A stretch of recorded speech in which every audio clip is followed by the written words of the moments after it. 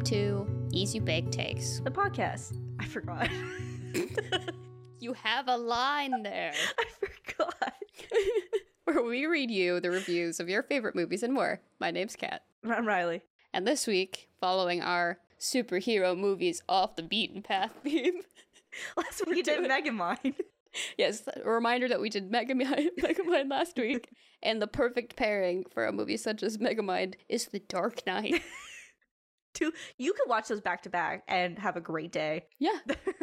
Well-rounded day. Yes. This is Christopher Nolan's The Dark Knight from 2008. Great year for movies. Really good. Really good year. And it's classified as an action crime movie, and it is 2 hours and 32 minutes long. But it's really good. It is really good. It's worth every minute. Yeah. I saw it as a child, and I feel like that speaks volumes to it not feeling like that long. Right. Because I saw it in the theater, like I sat still. Right. This is also the year Twilight came out, so. Ooh, yes. And that movie's like 2 hours. For no reason. It is, but it doesn't feel like it. No, it feels like 90. Twilight does not feel like 2 hours. Yeah.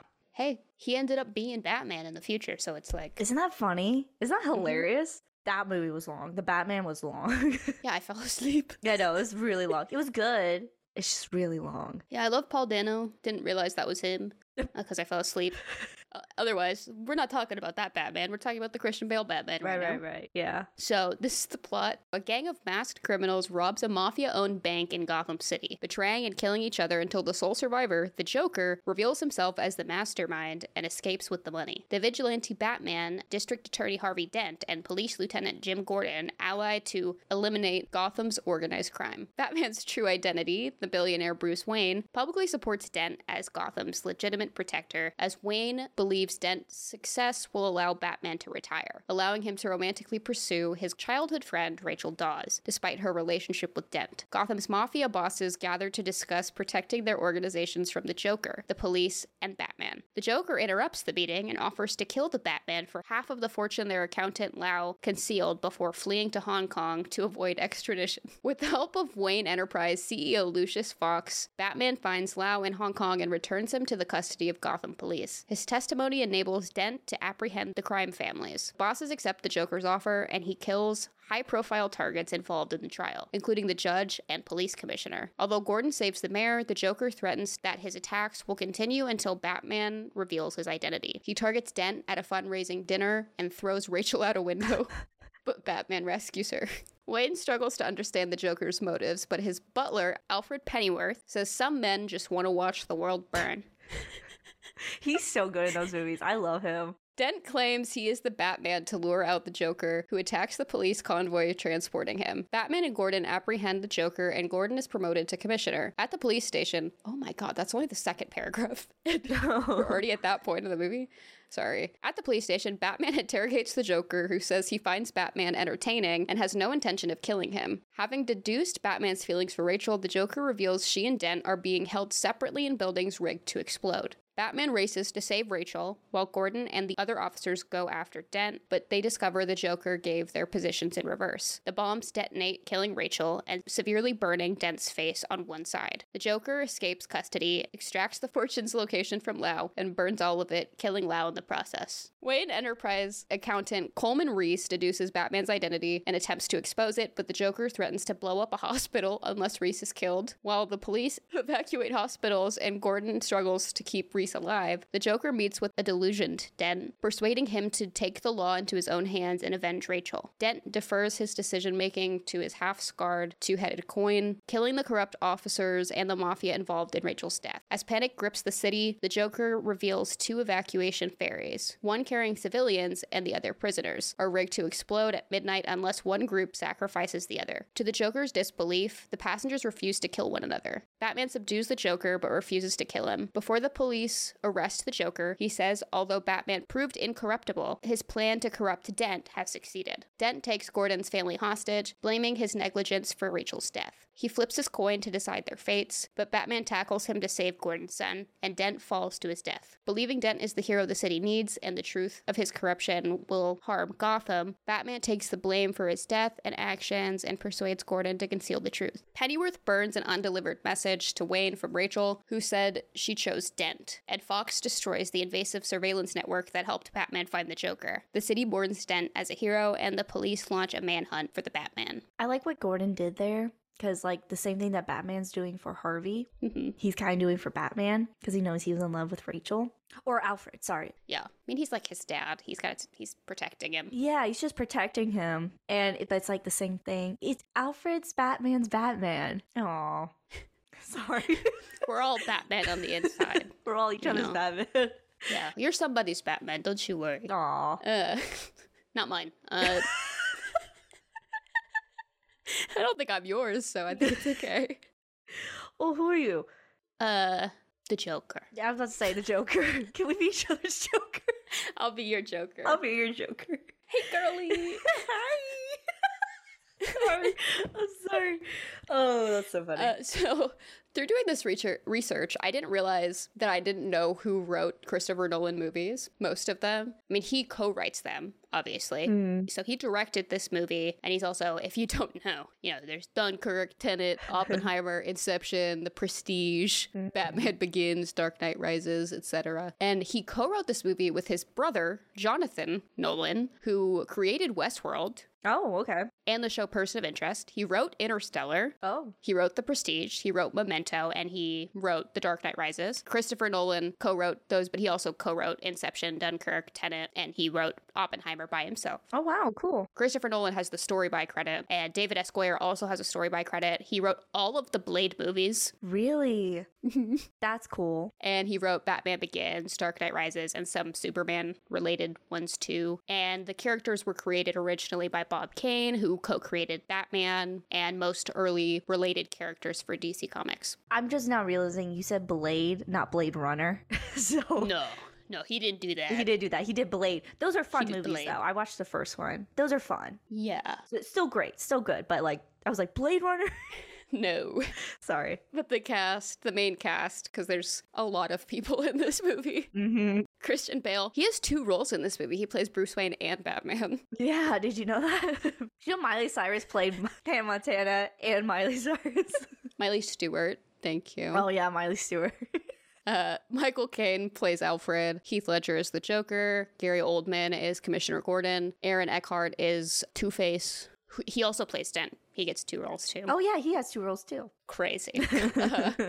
Maggie Gyllenhaal plays Rachel. She's so good. And Morgan Freeman plays Lucius. She replaced another actress who's in Batman Begins. I've never seen Batman Begins, and I've never seen The Dark Knight Rises, and I intend to keep it that way. I watched the first one. I don't like the first one. It's not that I don't like it, I just don't care for it. I'll never watch it again. Dark Knight's good, and then the third one's pretty good too. Like, it's fun. I think when it came out, we were in high school, and we were like almost in high school. It was like 2013 or something. But I was in like the AV class, and all of the boys in there were so fucking annoying about Dark Knight Rises. So I can only imagine. It was one of those. I'm like, y'all ruined it for me. Yeah, I get that. So the budget this is the highest grossing that I've ever seen on a movie we've done so far. Oh, shit. So their budget was $185 million, and they made $1.006 billion at the box office. Good Lord, $1 billion. I mean, it makes sense. This movie was huge. And also, the release of it followed the tragic death of Heath Ledger, too. So it was like... It was amped up, yeah. A lot. I will say for $185 million, compared to Marvel, which will take $300 million to make a movie with the shittiest CGI. Script written by ChatGPT. Like, for real, though, a $300 million budget for those shitty Marvel movies, and this is only $185 million. Well, it's more of a crime thriller than anything. I know, but, just knowing how good this movie looks and how it's action-packed and it has all this crazy cool stuff in it, Marvel could do the same thing with the same amount of budget. I mean, I get a lot of times they're flying around doing space, but it's I doubt it needs to be that expensive, No, yeah, exactly. But as shitty as they look, yeah, and they cost more, and then you have this movie that has just as much action in it as any other Marvel movie probably does, I don't understand. Oh yeah, well, it's DC, so they're different. They are different, but yeah. They're grittier. Also, because DC stands for Detective Comics, so they inherently have more of a crime thriller kind of film noir. I mean, yeah, because if you think about it, Batman's not really a superhero. He doesn't have powers. He's just a rich guy. Yeah, he just has money. Jersey. That's it. Yeah. From Jersey. Is that where he's from? That's where Gotham City is. I did not know that. He's a rich guy from Jersey. How have I never heard that in my life? I told you this like last week. This monster is kicking in. Like, my body's shaking right now. Do you think Batman would have been a Guido if it was realistic? If he was, I don't know. He's listening to house music, driving to the crime. Dude. Okay, honestly, that's very realistic to me. I crashed my car into a bridge. I don't care. I love it. You see Snooki drive faster. Get out of the way, Juicehead. That is so fucking funny. But back to the money. This is actually the first comic book movie to reach the 1 billion mark worldwide in its grossing. Wow. So there's a lot of trivia. Just gonna say that right away because it's a fucking comic book movie. It's a Christopher Nolan movie. Heath Ledger. There's a lot in there. Also Christian Bale. Yeah, Christian Bale's got his own lore too. Yeah. Did he method act for this one? Like, what did he do? Yeah, he's a bit of a nut. I'm sure he's got trivia. He's in the mirror like, I am Batman. Just walking around his house in a cape. Like the fucking Lego Batman. Yes. Okay, that one holds up. That's a good Batman movie. It's so good. Will Arnett is a great Batman. He's a great Batman. Really good Batman. I don't know. That movie just like gets it, you know? It just gets it. Lego always has. Yeah. So although Batman Begins ends with a scene in which Batman is presented with the Joker playing card, teasing the introduction of his archenemy, the Joker, Christopher Nolan did not intend to make a sequel and was unsure Batman Begins would be successful enough to warrant one. Goyer developed an outline for 2 sequels, but Christopher remained unsure how to continue Batman Begins' narrative while keeping it consistent and relevant, though he was interested in utilizing the Joker and Begins' grounded, realistic style. So he wanted to continue that style with the Joker involved. I don't remember the first one that much. It left no impression. But the second and third one are really good. And that's the best you could hope for a trilogy, you know? Who's the villain in Batman Begins? Is it like Scarecrow or something? It's Oppenheimer. It's that dude. Yeah, Cillian Murphy. Yeah, I think he's Scarecrow. He's Scarecrow, yeah. And then the third one is that hot dude. Who is he? Are you talking about Tom Hardy? Yeah, Tom Hardy. Am I wrong? Yeah, he's Bane. He's Bane. He's really good. Yeah. He's really good. I love Tom Hardy. I love Tom Hardy. But the next trivia fact I have is Goyer and Christopher did not intentionally include real-world parallels to terrorism, the war on terror, and laws enacted to combat terrorists by the United States government because they believed making overtly political statements would detract from the story. They wanted it to resonate with and reflect contemporary audiences. Christopher described The Dark Knight as representative of his own, quote, fear of anarchy, and Joker represents somebody who, quote, wants to just tear down the world around him, end quote. That's the thing, though, when you're trying not to do something, but you're having such a heavy topic, it's going to remind people of... It's going to say something. It is. And here's the thing. If your writing's good enough, people will interpret it to something. People are just going to. Listen, the 2008 collective, like, it had been a long enough time after 9/11. We were kind of living in the aftermath of, like, Bush's America post 9/11. People were... angry. They were angry. There were things to be said. Wasn't there a big thing, like, when the movie got released? Yeah, there was a shooting. And how can you not fucking draw the lines right to this movie about that, you know? It was the Aurora movie theater in Colorado. Yeah. It's one of those things where if the writing's good enough, people will attach it to anything. Especially from the present, like reversing that idea onto it. Exactly. I mean, it's just like, and I don't mean to always bring this up, but like The Thing, and like people always associate. That too. Exactly. Yeah. Even if you're not trying to explicitly say anything about anything, people will draw lines to it if your writing's good enough. And it is. Mm-hmm. This is an excellent movie with excellent writing. You can't help but draw to it. Yeah. Next, I have, although he was a fan of the 1989 Batman starring Jack Nicholson as the Joker, Goyer did not consider Nicholson's portrayal scary and wanted the Dark Knight's Joker to be an unknowable, already formed character similar to the shark in Jaws without a cliche origin story. Mm-hmm. That is interesting because... it's scarier to not know why they're like that or where they came from. Well, he tells like 2 or 3 different stories. Like, you don't want to know how I got these scars. He tells 2 or 3 different stories. So you're like, he's either lying for both of them or one of them's I doubt any of them are the truth. He's probably just making these up. You remind me of my father. I hated my father. He grabs him. I love how he grabs him back to his head and goes, I hated my father.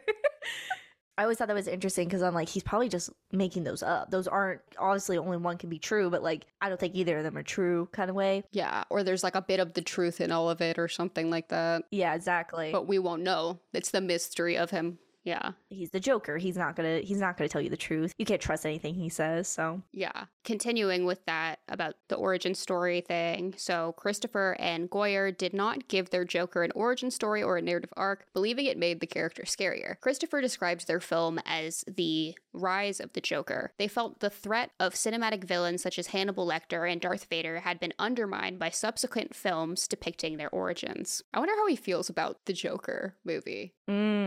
Yeah.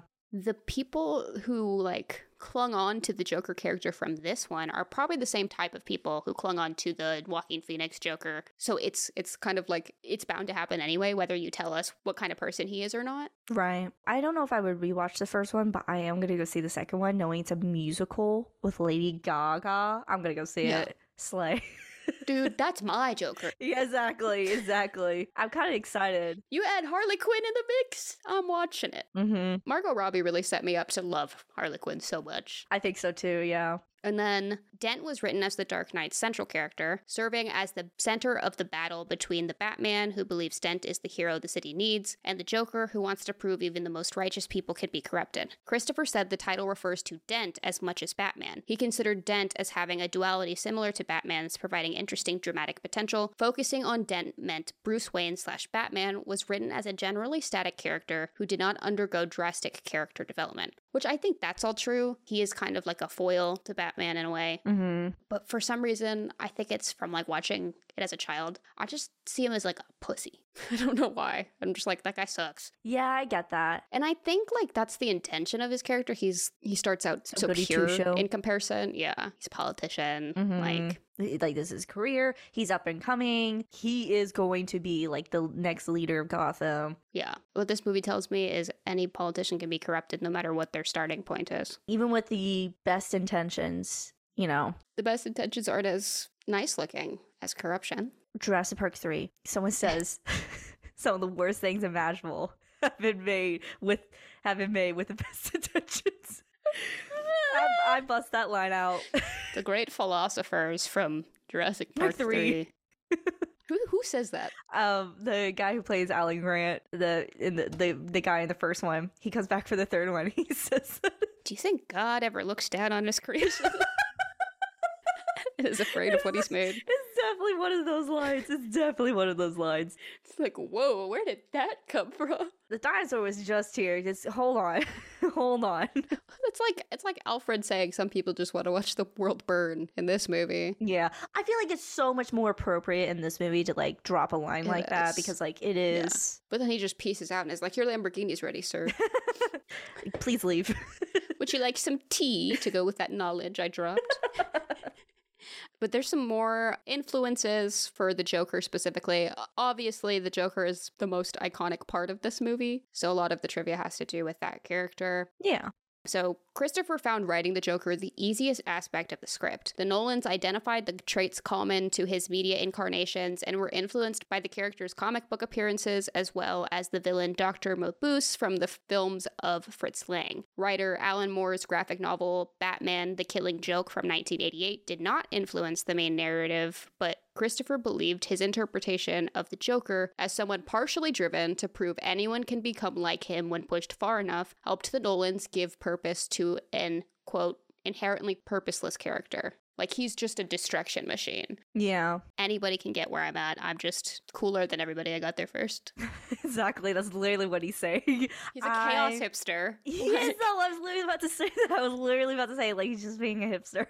I was listening to Father John Misty when he still went by John Tillman, so... He would say that, though. Like, he definitely looks like a Father John Misty fan.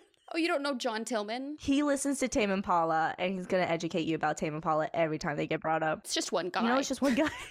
Joker would say that. That's so fucking funny. Anyway, I like this interpretation of the Joker. It's the right amount of darkness and, like, unhinged goofiness that just makes it perfect. And I know earlier it's like, well, I didn't want to give a backstory to him because he's supposed to be this really scary person without origin story. It's scary to not know anything about something that's harmful, you know? Yeah. Well, it's like Patrick Bateman. Like, Mm-hmm. he wasn't humanized. He wasn't given A some origin story. No, nothing. He is just this person. And I think it drives home, like, the Joker motive even more. It's like, we don't need to know his backstory to know that anybody can become like him. Exactly. But next, I have that Ledger's casting in August of 2006 was criticized by some industry professionals and members of the public who considered him inappropriate for the role. Executive producer Charles Roven said Ledger was the only person seriously considered, and that Batman Begins' positive reception would help alleviate any concerns. People felt he was too young, too handsome, and too inexperienced to play the Joker. Oh. I'm not surprised that he was the only person seriously considered for this role. I mean, I'm sure he blew them out of the water immediately. Yeah. Next, I have, this is also about Ledger's casting. Christopher was confident in the casting because discussions between himself and Ledger had demonstrated they shared similar ideas regarding the Joker's portrayal. Ledger said he had some trepidation in succeeding Nicholson in the role, but that the challenge excited him. He described his interpretation as a, quote, psychopathic, mass-murdering, schizophrenic clown with zero empathy, end quote, and avoided humanizing him. He was influenced by Alex from the crime film A Clockwork Orange and British musicians Johnny Rotten and Sid Vicious. Oh, wow. Okay. That makes sense. He's very punk. He is very punk, and I see the Clockwork Orange comparison. Unhinged. Unhinged. Evil. Yeah, just pure evil. Mm-hmm. Alex from A Clockwork Orange is just pure evil. Frighteningly evil. Yeah. Ruined Singing in the Rain. Yeah. And in film school, they showed us Singing in the Rain, and then right after, they showed us Clockwork Orange. That's so fucked up. That's so fucked. It was like, you're going to introduce us to this world and then ruin it? I'm really, really glad they didn't show us that. I don't ever want to see that movie. I really don't. It has its merit. I get it. And Kubrick is talented. And I get that. And yes, Kubrick makes some of the best movies ever. I understand. And like, is Clockwork Orange a point of reference for any, you know, like, is something to always bring up in a movie? Yes. But do I want to watch it? No. I really don't. I would never watch it again. I'm never going to be in the mood to watch Clockwork Orange. I'm just not. Just read an essay about, like, the interpretation of it. Like, that's all you really need to do. It has cool stuff to say. Oh, yeah. And I've heard a million times, like, people, talk read the about book. it. I don't know. Yeah. I don't know. Yeah, you have Court of Thorns and Roses to read. I know. Dude, I'm gonna be so busy this year. You see how big that book is. This is the second to last trivia fact that I have. So, in Sir Michael Caine's opinion, Heath Ledger beat the odds and topped Jack Nicholson's Joker from 1989, saying, quote, Jack was like a clown figure, benign but wicked, maybe a killer old uncle. He could be funny and make you laugh. Heath's gone in a completely different direction to Jack. He's like a really scary psychopath. He's a lovely guy, and his Joker is going to be a hell of a revelation in this picture, end quote. Caine bases this belief on a scene where the Joker pays a visit to Bruce Wayne's penthouse. He'd never met Ledger before, so when Ledger arrived and performed, he gave Caine such a fright, he forgot his lines. Yeah, the elevator scene. Mm-hmm. Like, he literally is, like, he was supposed to have a line, and he's not saying anything because he's just so shocked. You know, Sir Michael Caine? do you know how good you have to be to make other people in the room forget they're in a movie? That nothing of this is real. Like, people, This guy's gonna kill me. yeah, do you know how good you have to be to forget you are filming a scene in a movie and you get that fucking scared? It's the kind of character where, like, you don't know what he's gonna do next. You have no idea. And you're just on edge and you're tense. Oh. Mm-hmm. And then the last trivia fact that I have is, alongside lead editor Lee Smith, Christopher took an aggressive editorial approach to editing The Dark Knight to achieve its 152-minute running time. Chris said no scenes were deleted because he believed every scene was essential, and that unnecessary material had been cut before filming. The Nolans had difficulties refining the script to reduce the running time, but after removing so much material they believed it had become incomprehensible, they had added more scenes back into it. It worked in this movie, but I think in some of his movies that is a detriment because I feel like he refuses to cut a lot of stuff out. Yes, definitely. I definitely agree with that. That's why he's like not one of my favorite. His movies are very hit or miss. Yeah, his good ones are great. Yeah. It works here. Like, it seemed like everything was necessary. Yeah, I couldn't really tell you anything I would take out of this movie. Yeah. So, speaking of that, what opinions did you have watching The Dark Knight this time through? It is undeniable. It is a good movie. You don't have to like it to agree, like, you know why it's a well-done movie. Just is. Heath Ledger's amazing. I mean, him alone. You could hate everything else about this movie. He carries this movie. Really does. I love it. This is a good movie. I don't even know. I don't even know what to say. I wrote down some notes, and maybe we can just Bounce off of that. Yeah. Well, when's the first time that you watched this movie? Was it when it came out? Do you think you were a kid when you saw it? No, it took years for me. Well, actually, I was pretty young. I don't think it was when it came out. Probably a handful of years later. Before the Rises or something? Yeah, probably before the third one. Or watching it in a living room somewhere. Yeah. This is also one of those movies where I have very rarely watched it from beginning to end in one sitting. This is one of those movies where it's on and whatever point in the movie you started it, you just watch it till the end. Oh, anytime it was on TV, you put it on. You would just leave it on that channel. Everybody's okay with it. It's one of those movies where like, well, I want to see where it's at. What part of the movies is that? You could hop in anywhere and enjoy yourself with this movie. You really can. It's one of those movies. But I didn't give a shit about Batman. I did not grow up watching Batman whatsoever. I don't care about Batman. This is the first Batman movie I had seen. Exactly. Same for me. And it's like a genre we're not that into, both of us, like respectively, and a superhero that we had never really been acquainted with prior. No knowledge of, really. The cartoon version of him was like... Exactly. I was about to say, other than Robin and, Yeah, Batman and Robin. And... Wasn't there a Scooby-Doo movie with Batman in it? Batman's in one of them, yeah. I know, I remember that. Maybe that. Kiss is also in one of the Scooby-Doo movies, so... That's funny. I love a goofy Batman. That's why I love Lego Batman, too. It's just... He's the perfect character that's so over-the-top serious that making him goofy just makes it better. Yeah. But I will say with this movie specifically, this is like one of my favorite movie openings. I love the opening scene to this movie. It's like a classic crime movie opening. Kind of reminds me of Baby Driver in a way. Yeah. Yeah, it's just a bank robbery, but you know.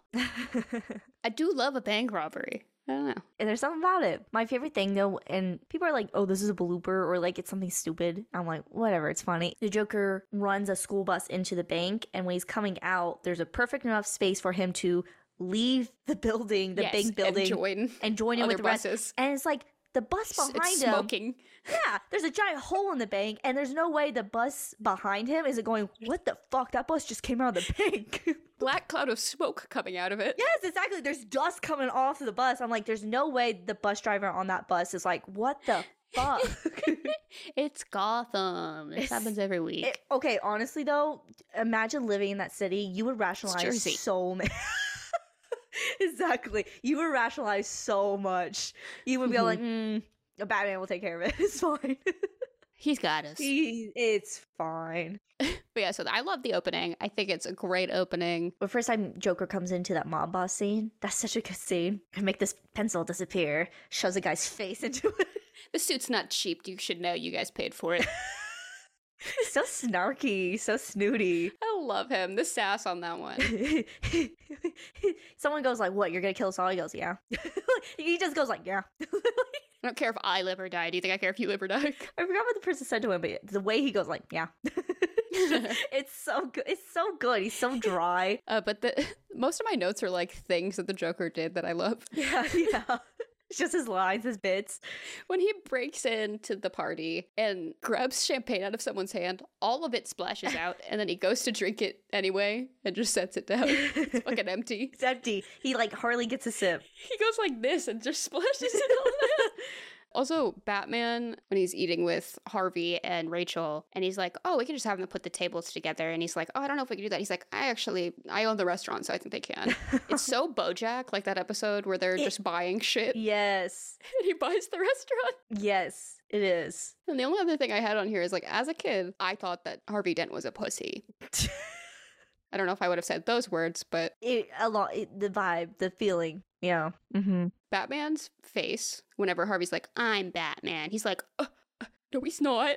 No, wait, guys, no, he's not. He's not Batman. There's no way I could be Batman and just sit there. Somebody else take credit for it. Yeah. I would be I could not have a secret identity, because the minute somebody claims it, I'm like, excuse me. I'm going to purposely, like, Harvey Dent is going to be in the most public place ever, you know, and people are... You're going to show up. And I'm going to show up. Huh. I thought you were Batman. That's funny. How are we in the same... Did you lie to all these people? Harvey. I make it look so bad. You're supposed to be a good guy. You lie. I also didn't like the love triangle. I think, like, as a kid, like, when someone's the proposed main character, you're like, I want you to end up with the love interest. I love a love triangle. I love a messy love triangle. As a kid, I was loyal to the main character. I don't like either of them. I don't like that. No, they suck. So I was they like, both suck. And I love Maggie Gyllenhaal, so I was like, you do what you need to do. Don't end up with either of them. She said, I'm not picking, I'm dying. Exactly. I was like, yes. Bruce Wayne's not, I don't like him either. I don't like him either. It feels like that thing, like we talked about with Cloverfield, where it's like the guy best friend being like, I'm in love with you. Mm-hmm. She doesn't want you. Get over it. Being rich doesn't mean that she has to love you. Exactly. Even Alfred knows. That's why he burned the letter. He's like, oh, this dude, he's gonna go Joker mode if he reads this. No kidding. But I don't know. I don't like the love triangle. It's kind of similar to Megamind, where it's like, I don't care about the romance part of it. Just put the Joker back on the screen. Just give the people what they want. I love drama. If you could put drama in there, I want some drama. Yeah, I enjoy the movie as a whole. Mm-hmm. And I think it's needed for like the motives between the other characters and stuff. The Joker's so entertaining. I just don't care. And I get that. Well, he can have his own movie. Like, he could have his, like specifically Heath Ledger having his own movie with the Joker. I feel like he wouldn't have wanted to do it. Probably not. Because of how he approached this one, he didn't want to give it a backstory. He didn't want to humanize him. True. And I get that. But yeah, so that's all I really had with it. I felt like it was, like, I know that it was kind of written as like anybody can be a bad guy. But I kind of read it as like Bruce Wayne was never really a good guy. Batman was never really a good hero. The police were never fully on his side. Like, I mean, he's a Commissioner criminal. Gordon's like the only one who has his back. Well, even at the end when they're using the cell phones to spy on the whole city just to find the Joker. Yeah, why did you have this, dude? Why do you have that? Lucius was like, what the fuck? Lucius is literally like, this is so wrong on so many levels. Yeah, like, you don't need to have this power. Yeah, it's too much power for one person to have. And yeah, they destroy it at the end, but it is also like, why did you have it? I don't know, it's just wrong. It's just wrong. Mm-hmm. Not only is he just kind of doing whatever he wants, he also has a billion-dollar company that's like fucking up the infrastructure and running the town and corrupting everything. Right. He's able to support Harvey Dent because he's from this like billionaire family, and like he has the power to make sure that Harvey gets the support he needs. Like, and that's really fucked up too, because it should be diplomatic. It should be democracy. People voting him in. No, if Bruce Wayne wants him to be mayor, Bruce Wayne's going to get him to be mayor.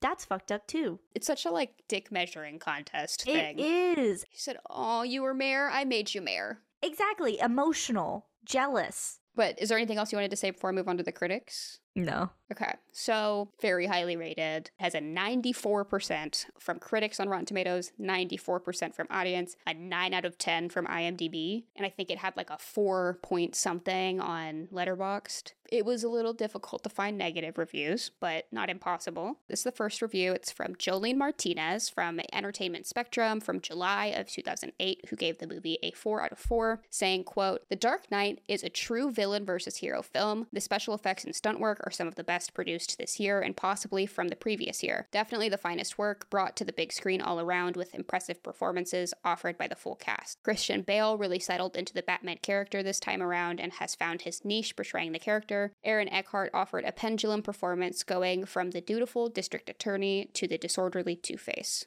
Ultimately, as we all know, the film's prized performance goes to Heath Ledger, outshining the previous Joker portrayed by award-winning Jack Nicholson in 1989, a feat made to look so effortless. Ledger definitely steals the spotlight and possibly earns an Oscar nomination with his intense and marvelous performance of this complex and disconnected character. Sure to break box office records this weekend, noting sellouts of the midnight showings, having added on 2 and 4 in the morning showtimes in some local theaters, the film is sure to surpass your wildest expectations." End quote. Did he ever make it to the Oscars? Heath Ledger? Mm-hmm. I think he might have been nominated, but I don't know if he ever won. I think he was nominated. I can't remember if he made it there or not. And this is one of those performances where, like, I could see him winning if the tragedy didn't also happen. Yeah.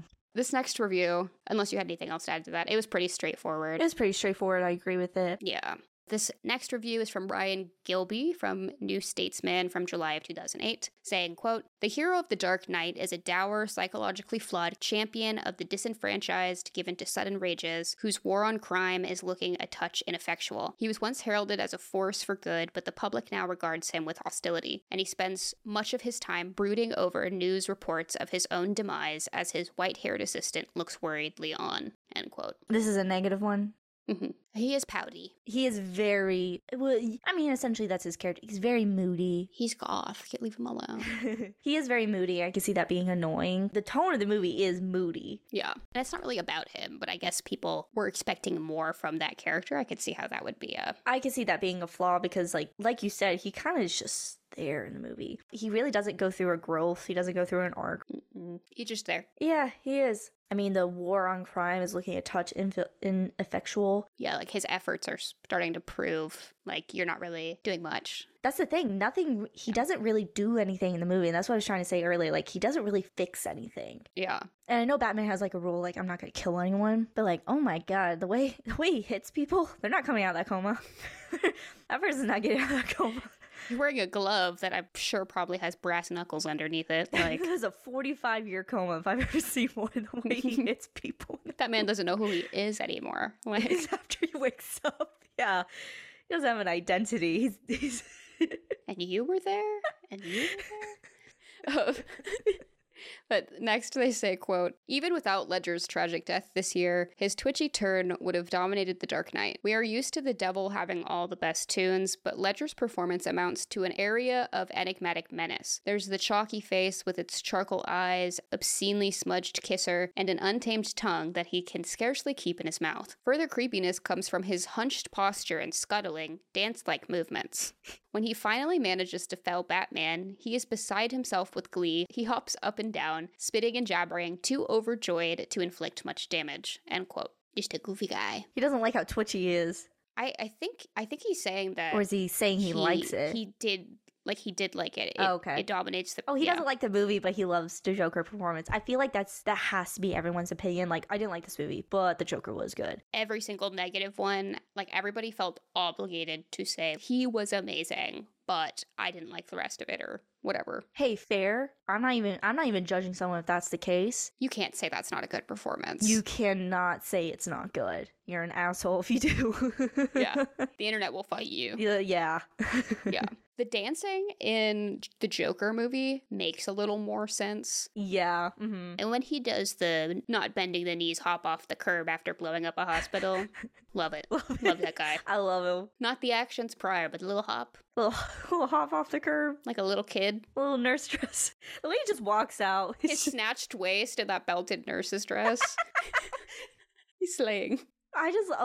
That one part in the movie where he's going up to Harvey Dent's hospital bed and he takes off the mask and that's when Harvey reacts as if you couldn't see the chalk white makeup, absolutely overdone eyeshadow. Like, you didn't know who that was before he took off the little hospital mask. He didn't want to be rude if it was just a nurse. Just like, maybe it's just how she put on her makeup that day. I don't know for sure. I'll know for sure when she takes off the mask. It's like Superman with the sunglasses, with his glasses, like. Yes, exactly. Superman, what are you doing here? Okay, honestly though, that you could defend it that way. It's just comic book logic. Yeah, exactly. I forgot which Superman actor it was. It's probably Henry Cavill. They were filming the movie, he would go to lunch, he'd be dressed as Superman, but they'd be like, oh, it's him. And then on the days of shoot where he's dressed like Clark Kent, no one recognized him. So it's more accurate than we give it credit for, I would say. Because I think, like, the more outlandish a disguise is, the more noticeable it is. Yes. Yeah. Did you have anything else to say about that? Or Zooey Deschanel, without her bangs. Bangs, no bangs, yeah. I can't tell who that woman is. She could walk right in front of me and go, hello. I'd be like, hello, who are you? I do not know that woman without her bangs. Who's standing next to that property, brother? Exactly. I'm like, exactly. I'm like, who's this? This isn't Zoe. Where's Zoe? But next, they say, quote, the director Christopher Nolan and his brother and co-writer Jonathan have broken the laws of backstory in this film by making the Joker's history a blank. Each time he has someone at knife point, he offers a contrasting account of how he came to have his mouth slashed into a gruesome grin. No one knows how the Joker became so twisted, end quote. True. I was talking about that earlier. Like, he just keeps making up these stories and you know they're not true. It's like our art teacher who had a missing finger. Yes, he would just make up different stories. Okay, literally though, he would do that shit. Hey, you gotta create intrigue and mystery around yourself. Honestly, that's how you keep life interesting, you know? How you keep the people coming back, you know? Also, it's fun to tell a little lie.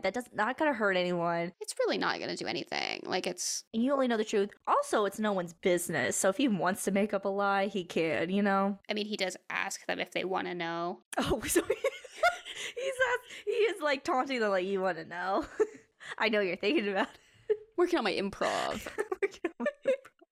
But next they say, quote, "But the film makes a common undergraduate mistake of equating intelligence with gloominess. As the Joker asks several times, why so serious? The superhero film took a somber turn after Tim Burton's 1989 Batman, striking its gravest note when X-Men opened with a scene set in a concentration camp. Yet neither of those pictures could be described as a dirge. Regrettably, the same cannot be said of The Dark Knight." End quote. And I think that's true. Those are two pretty, like, dark takes on superhero movies. Mm-hmm. But they don't get talked about as so gloomy. Yeah. But I think he's also saying that they equate taking an intelligent take on something for being gloomy. I don't know if I necessarily get what they're saying with that, though. I don't know what they're trying to say either. Yeah, but we'll move on to the next quote. Maybe something will get cleared up. This is the last quote from them.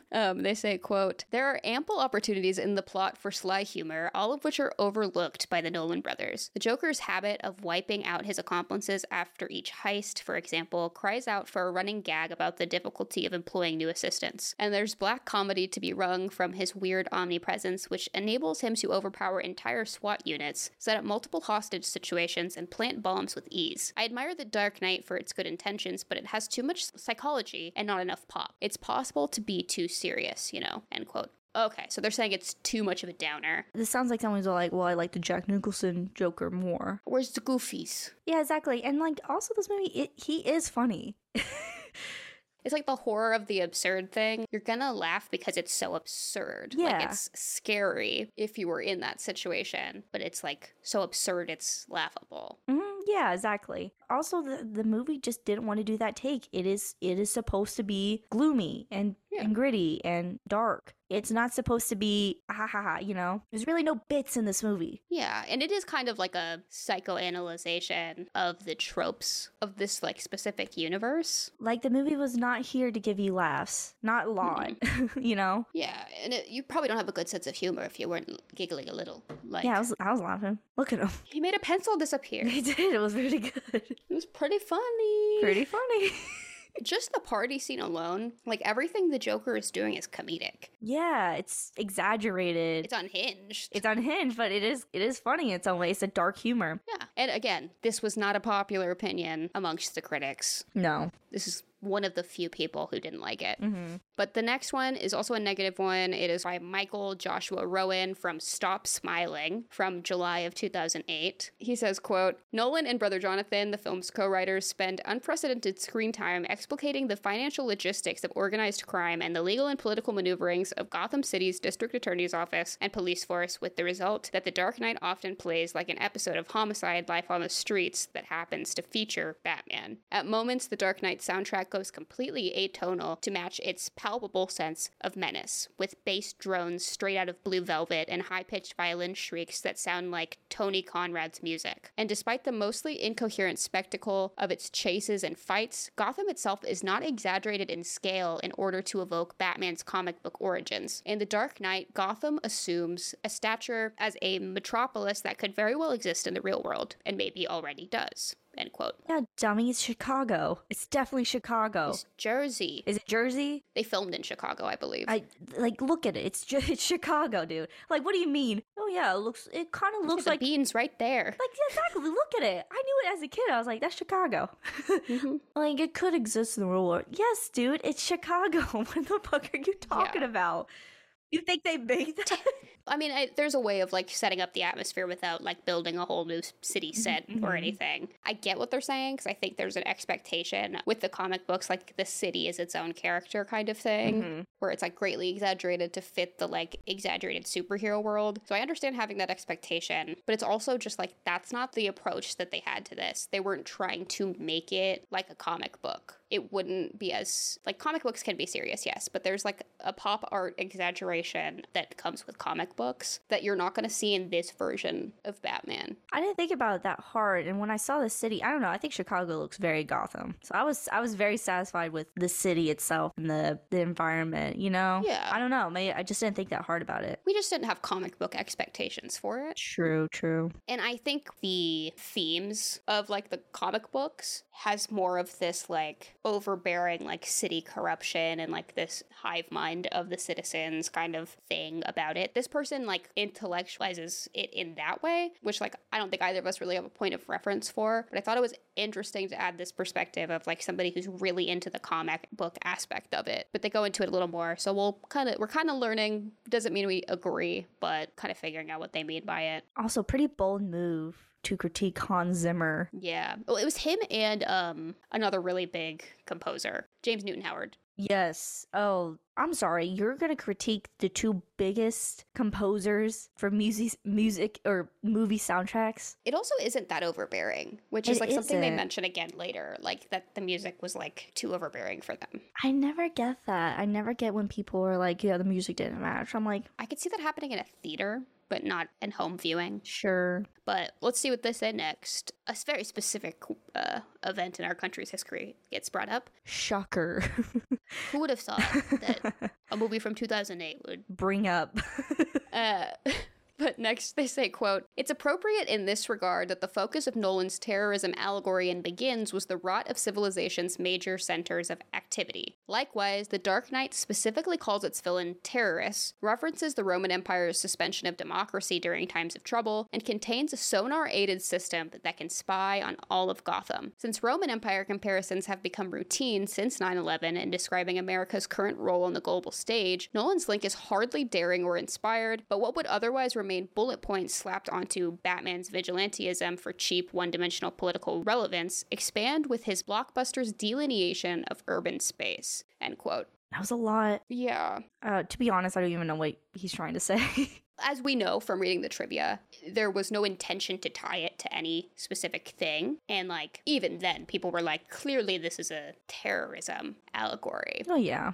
But yeah, of course it wouldn't feel daring or inspired at that time, because I think a lot of action movies were very like fighting terrorists, saving America, America's the best, fuck you. I understand that that wouldn't seem like an interesting angle to take, but it's not like he was really trying to take that angle. At least he says. Mm-hmm. But next they say, and expand on the like 9/11 type things, quote, "Spielberg and Shyamalan's post-9/11 films focus on the nuclear family and small communities coming together, or not, during catastrophic crisis in the suburbs and the sticks. Destruction and dread start in the cities, but the action quickly moves away from those locations. In contrast, Nolan's world has a few ostracized, power-hungry loners fight over the fate of thousands with the city as their battleground. The residents of Gotham find themselves lost and depersonalized amidst corporate architecture and prosaic, unadorned city streets." So I still can't tell if they like it or not. I don't know either. Because, yeah, I mean, it is a different approach to that idea. It's like, in times of hardship, corruption rises, and people try to seize power as quickly as they can. And, like, the citizens of these places do become kind of these, like, faceless beings that just, like, are a collective amidst just this corporatization of politics. So, like, he's just stating facts, I think. It's not really saying any opinion, but, like, okay. Sure. Next, they say, quote, "Gone from the Dark Knight are the ludicrous multi-level elevated trains twisting about the drably futuristic Gotham of Batman Begins. The correction greatly enhances the metaphor spanning both films, the corruption of the city as manifested in mass hysteria, which brings us to the Joker. If the Dark Knight's Gotham reflects the modern city's unstylized, vulnerable mega habitation, towering yet utilitarian, awing yet brittle, then its best-known villain accomplishes something similar. The late Heath Ledger's stooped, jittery performance as the psychotic clown has so far been predictably overpraised but not quite placed in perspective. This isn't Burton's Phantom of the Opera Joker, who melts at the sight of Vicky Vale. Instead, he's a lunatic whose sole mission as an agent of chaos is to make the rest of Gotham as twisted as he is by way of killing all guardians of the city's law and presiding over social experiments meant to prove that the people's madness can be easily exploited and unleashed." End quote. You have to put it in perspective of his character, but it's like, I think a lot of people respected the performance and respect the portrayal that Heath Ledger did because of what the character is, in part. You can't do a performance like that as Batman,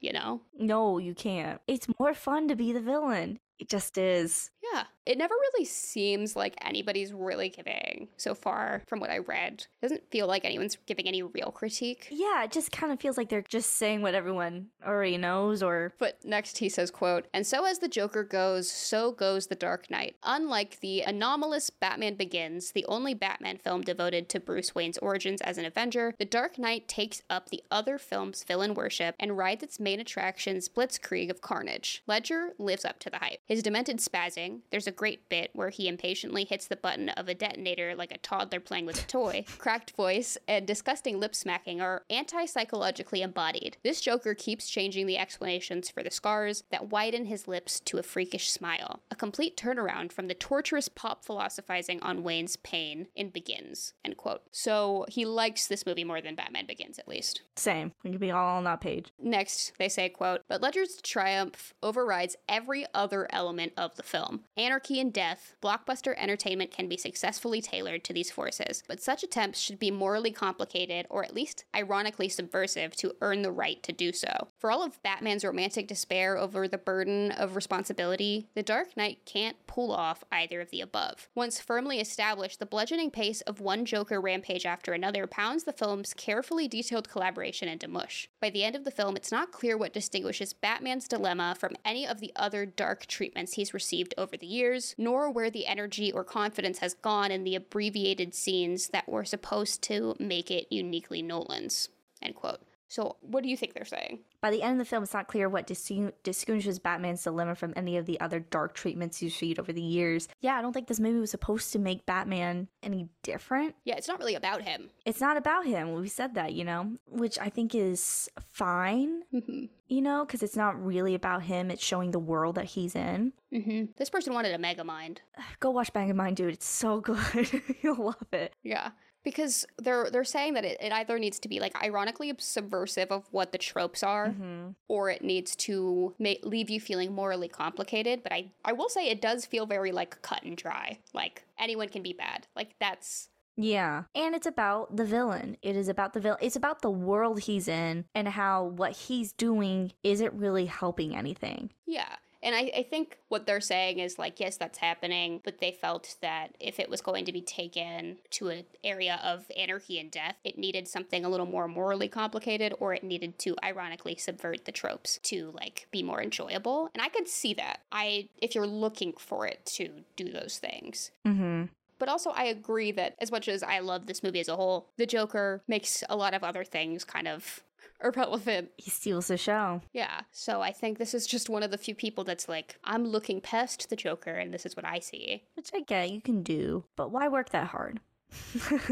Yeah. Lastly, they say, quote, "The problem isn't anything outrageously off the wall this time, but a failure to follow through on the main premise. The idea of a realistically brutal Batman film is an intriguing one, and Nolan pulls off that conceit with several set pieces being Ledger's performance and his crucial imagining of Gotham as any city. Yet there's no such care taken in fleshing out Wayne's identity, nor does Nolan find a narrative correlative to Dent's chillingly melted bare half-skull, which accompanies his fall from White Knight to enraged destroyer after the death of Rachel Dawes, his and Wayne's love interest. With a thrillingly tangible sense of place as the site of its uncontrollable force, of its madman's schemes, but also with a disappointingly pinched sense of the enveloping drama, The Dark Knight ends up fulfilling its mantra, Batman is the comic book world we deserve, but not the one we need," end quote. If you're a comic book fan, I understand having more critiques, but I'm not looking that hard at this movie. Yeah. Going with this last paragraph, it seems like they didn't mind how the city was set up. It seems like they liked Gotham as looking like it could be any city, which would aid with the anyone can be bad thing, any city can become corrupt, anarchy can happen anywhere Chicago kind of thing. Yeah, Chicago. It wasn't even like that low on the rating. It was like a 6 or something. It wasn't like fully negative. It was like 3.5 out of 4 or some shit. They liked it. They just had critiques on it. Yeah, but it was hard to understand. Yeah, there's a lot of points where I'm like, I don't even know what they're saying. I was a little silent doing that one because I was like, I don't know what their point is. Yeah. And that's why I felt like I had to talk through it, because I didn't really either. Yeah. Like, I thought I did when I was taking notes and getting quotes from it, but let me see. Okay, this is the last one. This website is called comicbookmovie.com. This was written by Josh Welding in July of 2012. So this is the more recent one. And they say, quote, Batman Begins may not have been perfect, but Christopher Nolan still had an awful lot to live up to in order to surpass the 2005 reboot. The Dark Knight not only does that, but to this day remains one of the greatest comic book movies ever made. There was a lot of buzz surrounding the sequel in 2008 after the sudden death of star Heath Ledger a few months before its release, and it would be easy to look back and accuse critics of overpraising his performance as the Joker because of that. However, there's simply no doubting the fact that the actor deserved every bit of acclaim he received. The Joker is a well-written and terrifying villain, but Ledger's performance brings him to life in a way it's hard to imagine any other actor being capable of. Creepy, manic, and utterly brilliant, Ledger was rewarded with a posthumous Oscar and delivered one of the greatest performances not only in the genre, but in film, period. End quote. Oh, yeah. And I appreciate that they mentioned that too, that like people were accused of overpraising him, but it's like, have you seen the movie? It's good. It is the performance of a lifetime. It really is. But next they say, quote, of course, it would be unfair to ignore the rest of the cast while looking back at The Dark Knight. Christian Bale is on fine form as he continues to flesh out Bruce Wayne, showing a violent Batman who is clearly pushed to the brink as he faces off against the Joker. Aaron Eckhart is another new addition to the cast and manages not to be too overshadowed by Ledger by delivering a fantastic performance throughout. Maggie Gyllenhaal replaces Katie Holmes as the main love interest, and while she definitely delivers a much better performance, it still never really stands out. Gary Oldman is spectacular, while Michael Caine is as impressive as ever. End quote. Yeah, I wouldn't say that her character is really meant to be a standout role. Especially what happens to her in this movie. Yeah, she does. Mm-hmm. And her performance is better than the girl in the first one. But next they say, quote, the story is as great as the performances, and despite some structural issues, it occasionally feels as if The Dark Knight jumps around a bit too much. It all pays off in the end. Christopher and Jonathan Nolan's screenplay is far better than that of Batman Begins, and the character work is particularly excellent. As mentioned above, the Joker is extremely well written, stealing every scene he's featured in. A big part of this is, of course, down to Ledger's performance, but the dialogue in the interrogation scene or final confrontation between Batman and the villain is incredible. The movie feels a tad overlong at times, but never bores. End quote. It does jump around a little bit. Like, if you're watching this for the first or second time even, like, you could be like, where are we? What are we doing? Yeah. As much as Christopher Nolan was like, we didn't cut anything else after we filmed, kept everything in, it's like, it feels like you could have put a little bit more in there. It's choppy at some places, you know? Yeah. Maybe it was his aggressive editing technique. Yeah. I could see how that could have affected it. Mm-hmm. And I don't know, maybe you could argue that that would add to the tone of this movie, that it would feel like jarring. Yeah, you could argue that. It's chaos, like. It's chaos. Yeah. Sure. Anarchy. Yeah. But next they say, quote, the action in The Dark Knight is a big improvement upon the previous film, as fight scenes are far more cohesive and easy to follow. The major chase scene in the middle of the film is brilliant, and although Hans Zimmer's score is as fantastic as you might expect, the decision not to use any sort of music during this point in the film is a genius one. Gotham City still fails to feel anywhere near as major a character in its own right as it should, but Batman thankfully doesn't look anywhere near as out of place as he occasionally did in Begins. Comparisons aside, The Dark Knight is filmmaking at its best, and even managed to steal the summer of 2008 from Marvel's brilliant Iron Man, end quote. I forgot they came out the same year. That is really weird. That was the last quote from them. Sorry, I got hung up by RDJ. Yeah, sorry, I'm still thinking about him. Every time I think about him, I think of the time he went to the stock exchange and was like, "Oh my if god, hell is real, it's that place." He just goes off for like 2 minutes straight about corporate greed and money. Yeah, how disgusting everyone in there is. Mm-hmm. I love that. I love that bit. Sorry, I'm looking at this. Most of this review is a comparison to Begins. It is. I don't really remember Begins that much, but like I'm agreeing with it. I'm like, yes, yeah. Mm-hmm. Yeah. Which one do we hear get talked about more? Right. It is one of the greatest superhero comic book movies ever. I don't know if it can be matched or done better. Someone called it the Citizen Kane of superhero movies. And it might be. Like, not even in a joking way, it might be. I don't know. Megamind's kind of up there. It's kind of up there. I don't know. Imagine if I give this a lower rating than Megamind. I think you gave it like an 8 or something. I gave it an 8, so it has to do like pretty good.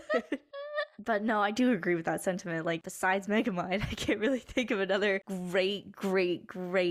I love the Guardians of the Galaxy trilogy. I really do. I'm a big dork about those. I love the Guardians of the Galaxy movies too, but I don't think Marvel could make a movie like I don't think they could either. I really don't. Their big guy right now is James Gunn. Like, that's the one making the money right now. And he's great for what he does, but I don't think he can make a Dark Knight. Yeah. They go a lot more towards like the comedic route. If they're going to do something different, it's going to be a funny version of it. Yes, definitely. They're going to go for highbrow. It's going to be funny highbrow. It's not going to be serious, dark highbrow. Yeah, and heartwarming. They go for the heart. Yeah. So that was the last critic review. You ready to move on to the audience? Mm-hmm. Okay, so IMDb, this was just for the positive ones. It was filled with a lot of people who loved it, but like had nothing entertaining or intelligent to say about why. And so it wasn't worth putting a lot of those ones in there. Mm-hmm. But the first one I have is a 10 out of 10 from IMDb titled Morality versus Insanity from February of 2019. And they say, a lot of people would argue with me that the Joker was better portrayed by Jack Nicholson. What they fail to realize is exactly just how much Heath Ledger immersed himself in the studying of the Joker. He wanted to and did bring to the big screen a more accurate and canon version of the Joker. He, alongside Christian Bale, brought to the screen for both characters what everyone usually tends to forget, overlook. Batman's morality, which keeps him from murdering any of his nemesis. The insanity of the Joker and his lack of regard for himself or anyone around him. Chris Nolan kind of touched on the weird need that's in the storyline as well, but I'll leave that at that. I just get hung up when people argue about, no, Jack Nicholson's was better. How? Who's saying that? I just I don't get it. Arguably, anyone who watches Heath Ledger's performance could go, no, that's the best Joker. By far. You can like Jack Nicholson's. I feel like it's kind of a thing where a lot of the people who like the Heath Ledger one might not have seen the Jack Nicholson one. And a lot of people who like the Jack Nicholson one probably didn't watch the Heath Ledger one. True.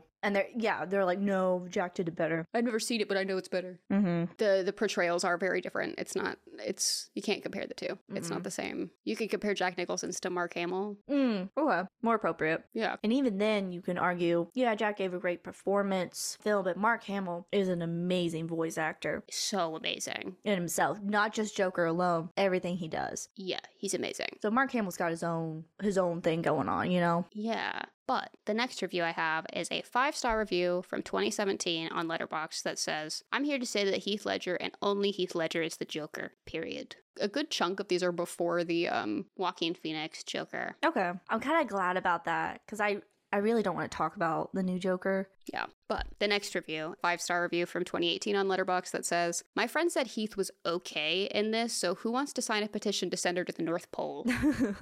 I can't imagine thinking that he was just okay in this movie. Like, what would have shocked you? What would have brought amazing performance to you? What more could he have done? You need to, watch him in other things and then watch this to see how much work is being done by him in this. He's not just like that, okay? He's not just like that. I'm not an actor. I've never done acting. I can't act, but you should be able to recognize when someone really does a good job, you know? A genuine, they did a good job. Yeah. There are moments when I'm watching a movie and I'm like, okay, this person's portraying that character well, they're doing a good job. But there are characters like this where they are so immersed in the role that you don't see an actor, you're just seeing that character. Exactly. It's a noticeable difference. But also, I think having a love for film goes hand in hand with having a respect for good acting. Very true. But the next one is 3.5 stars from 2021 on Letterboxd. I can't imagine being in Batman's position. Trying to pretend that the Joker isn't extremely attractive must be exhausting.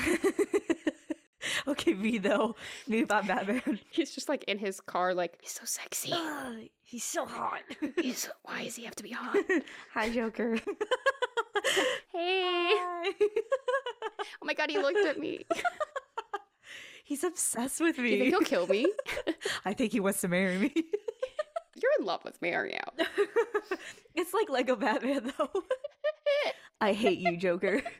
Just kiss. Just kiss already. Yeah, no kidding. This next one is from 2020 on Letterboxd. That's 0.5 star. Little baby movies for babies. If this is your favorite movie, I got news for you. You are a baby. Oh, wait, let me say that so you can understand. Goo goo gaga, you stupid idiot baby. I love half stars. Half stars are the Jokers of reviews in Letterboxd. Chaos. 5 stars, 2018 on Letterboxd. Bruce. So let's put a couple tables together. Den, I'm not sure that they'll let us. Bruce. Oh, they should. I own the place. So that's what really burned one side of Harvey's face. No kidding. You know, that enraged him. Because one, he didn't want him to sit. He didn't want to have dinner with him. And then two, was like, oh, I own the restaurant. No wonder he turned evil. Yeah. It might be the reason why I hate Bruce. He's an asshole. and a playboy. He's a dick. Yeah. 1 star from 2018 on Letterboxd. Well-made, Bush-era right-wing propaganda that has aged terribly. Seriously, go watch this again and see how awful Bale is as Batman, how the Harvey Dent subplot is crammed into the film's 4th act, and how boring the film is every time Heath Ledger isn't on screen. All right, the last bit maybe. I don't understand the right wing. They think just because we're shown the bad sides of Batman, of Bruce Wayne, we're like shown the that he is not the best person, and that we're shown that Harvey Dent, who I guess you could say is like he would be left wing. Yeah. He's like a corrupted politician, and it's like pro-cup in some people's eyes, which I really don't think that this movie's trying to say anything like that, but some people take it that way. No. We're shown that Batman's a bad guy, and the cops rightfully don't like him being around a lot of the time. Yeah.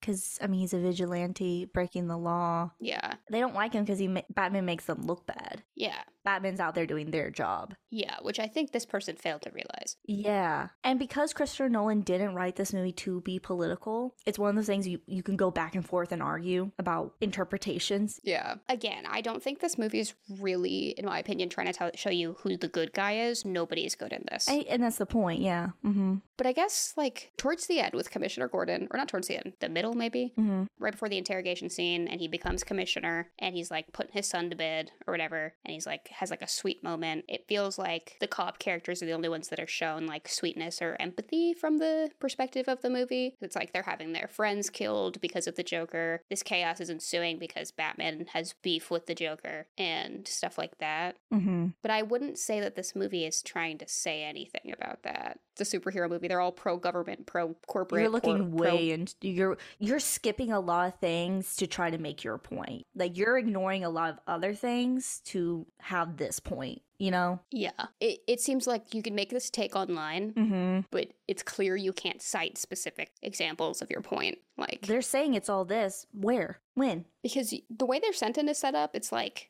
go watch it again, and then they just talk about how they didn't like Bale as Batman. The writing for the Harvey subplot's bad, and they liked Heath Ledger, and they wanted more. Is none of the points they were making previous. So it's like, where are you really trying to say something, or are you just saying words? In my opinion, the way I read it, and maybe this isn't a great thing either. Maybe this is kind of not the intended purpose of the movie. Like you're saying, it's not intended to be political, but it's like, to me, that feels anti-government, anti-establishment, because like even with or without Batman, with or without a good politician, corruption ensues, and It's gonna be there. it has nothing to do with how good or bad of a job that the cops or the government are doing. Well, when you have a society set up for people to not succeed like the rest of them, like Bruce Wayne, when you're not Bruce Wayne, like, and you're living in Gotham, when you have a corrupt city and people who are disenfranchised. exactly, why be part of the system that puts you down when you can fight it? Yeah. This next one's 4.5 stars from 2018 on Letterboxd and says, I got really sick of hearing about this movie. It inspired a lot of bad trends. It has a ton of terrible friends, and there's some stuff in there that doesn't work. But you know what? On a whole, it's exhilarating and riveting and contains like 800 great scenes.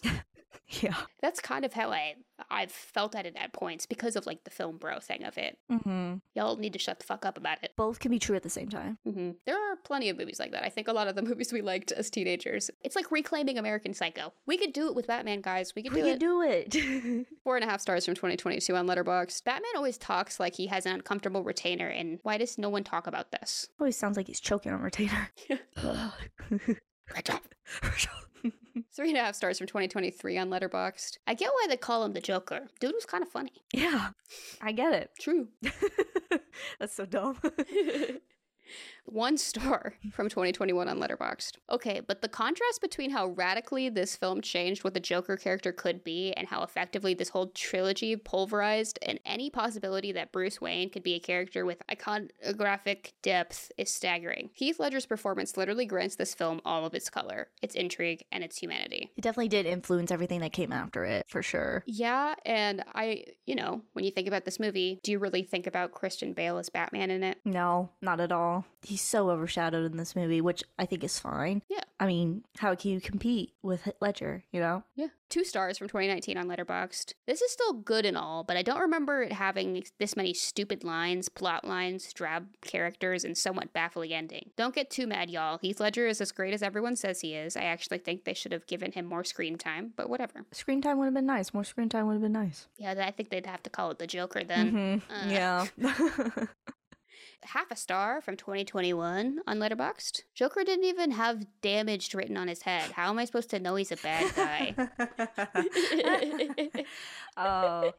Another 0.5 star from 2020 on Letterboxd. This was playing on TV in the living room, and I just saw Batman bitch slap a dog off of a ledge in a partially constructed building like 50 stories up. That dog is gone. 0 out of 10, Batman kills dogs. So funny.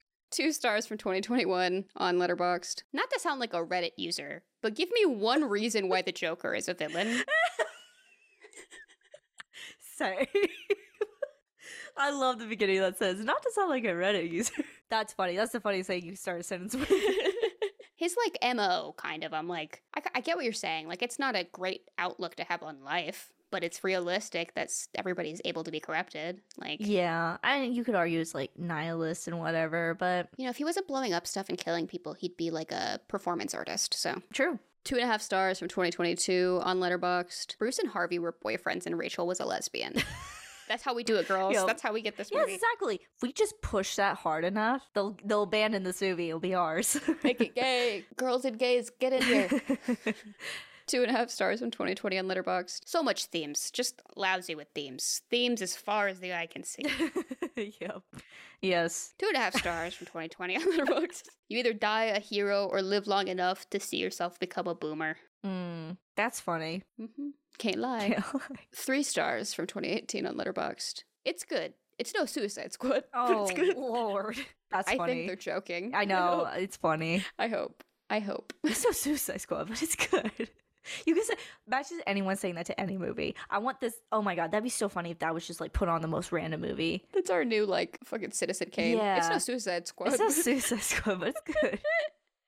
This last one is a 10 out of 10, and it is titled Makes You Crave for More and More. Hats Off, from July of 2008. It's been 9 to 10 weeks of movies dedicated to various superhero movies. A few were good, some were just too bad, but this one is a gem. After so many years have I seen such a movie which would make you give a standing ovation to the movie. There are at least 5 scenes in the movie where anybody would just say, wow. Everything is just too good about this movie. Each and every person associated with this movie deserves praise. Needless to mention Ledger and Bale, perhaps give their best shot ever in this movie. I am just kind of scared whether they ever would be able to repeat something like this, I have to admit, though. When I heard movie's soundtrack standalone, I was kind of disappointed that it was not that good as that of Batman Begins, but now having seen the movie, I am glad that I was wrong. Good Lord. It seems like a person who really likes movies, though, or at least Christopher Nolan. I just love that they were like, this movie, all you can say is wow. I mean, this movie, oh, it's so good. That's just every sentence. This movie is so great because it's this movie. Because it's this movie. Yeah. But more importantly, what are you going to rate The Dark Knight? 8 out of 10. I think it's an 8 out of 10. Same as Megamind? Same as Megamind. I think they're on the same playing field. I think I'll also say an 8 out of 10. I think I said a 7 for Megamind. I think the rewatch value of this movie is really good. It is. I've never not enjoyed myself. Yeah. Anything else? I think I've said everything that I need to say. Yeah. Okay. So if you have any recommendations for us for future episodes, you can reach us on our Instagram at Easy Big Takes. We also have a TikTok at Easy Big Takes. We have our website, easybigtakespodcast.com. You can follow us on Letterboxd if you want. And don't forget to follow us wherever you listen, leave a review if you can, and share us with a friend, because it really helps us out a lot. And thank you so much for listening. My name is Kat. And I'm Ryley. This has been Easy Big Takes. Easy watching out there. Bye. Bye.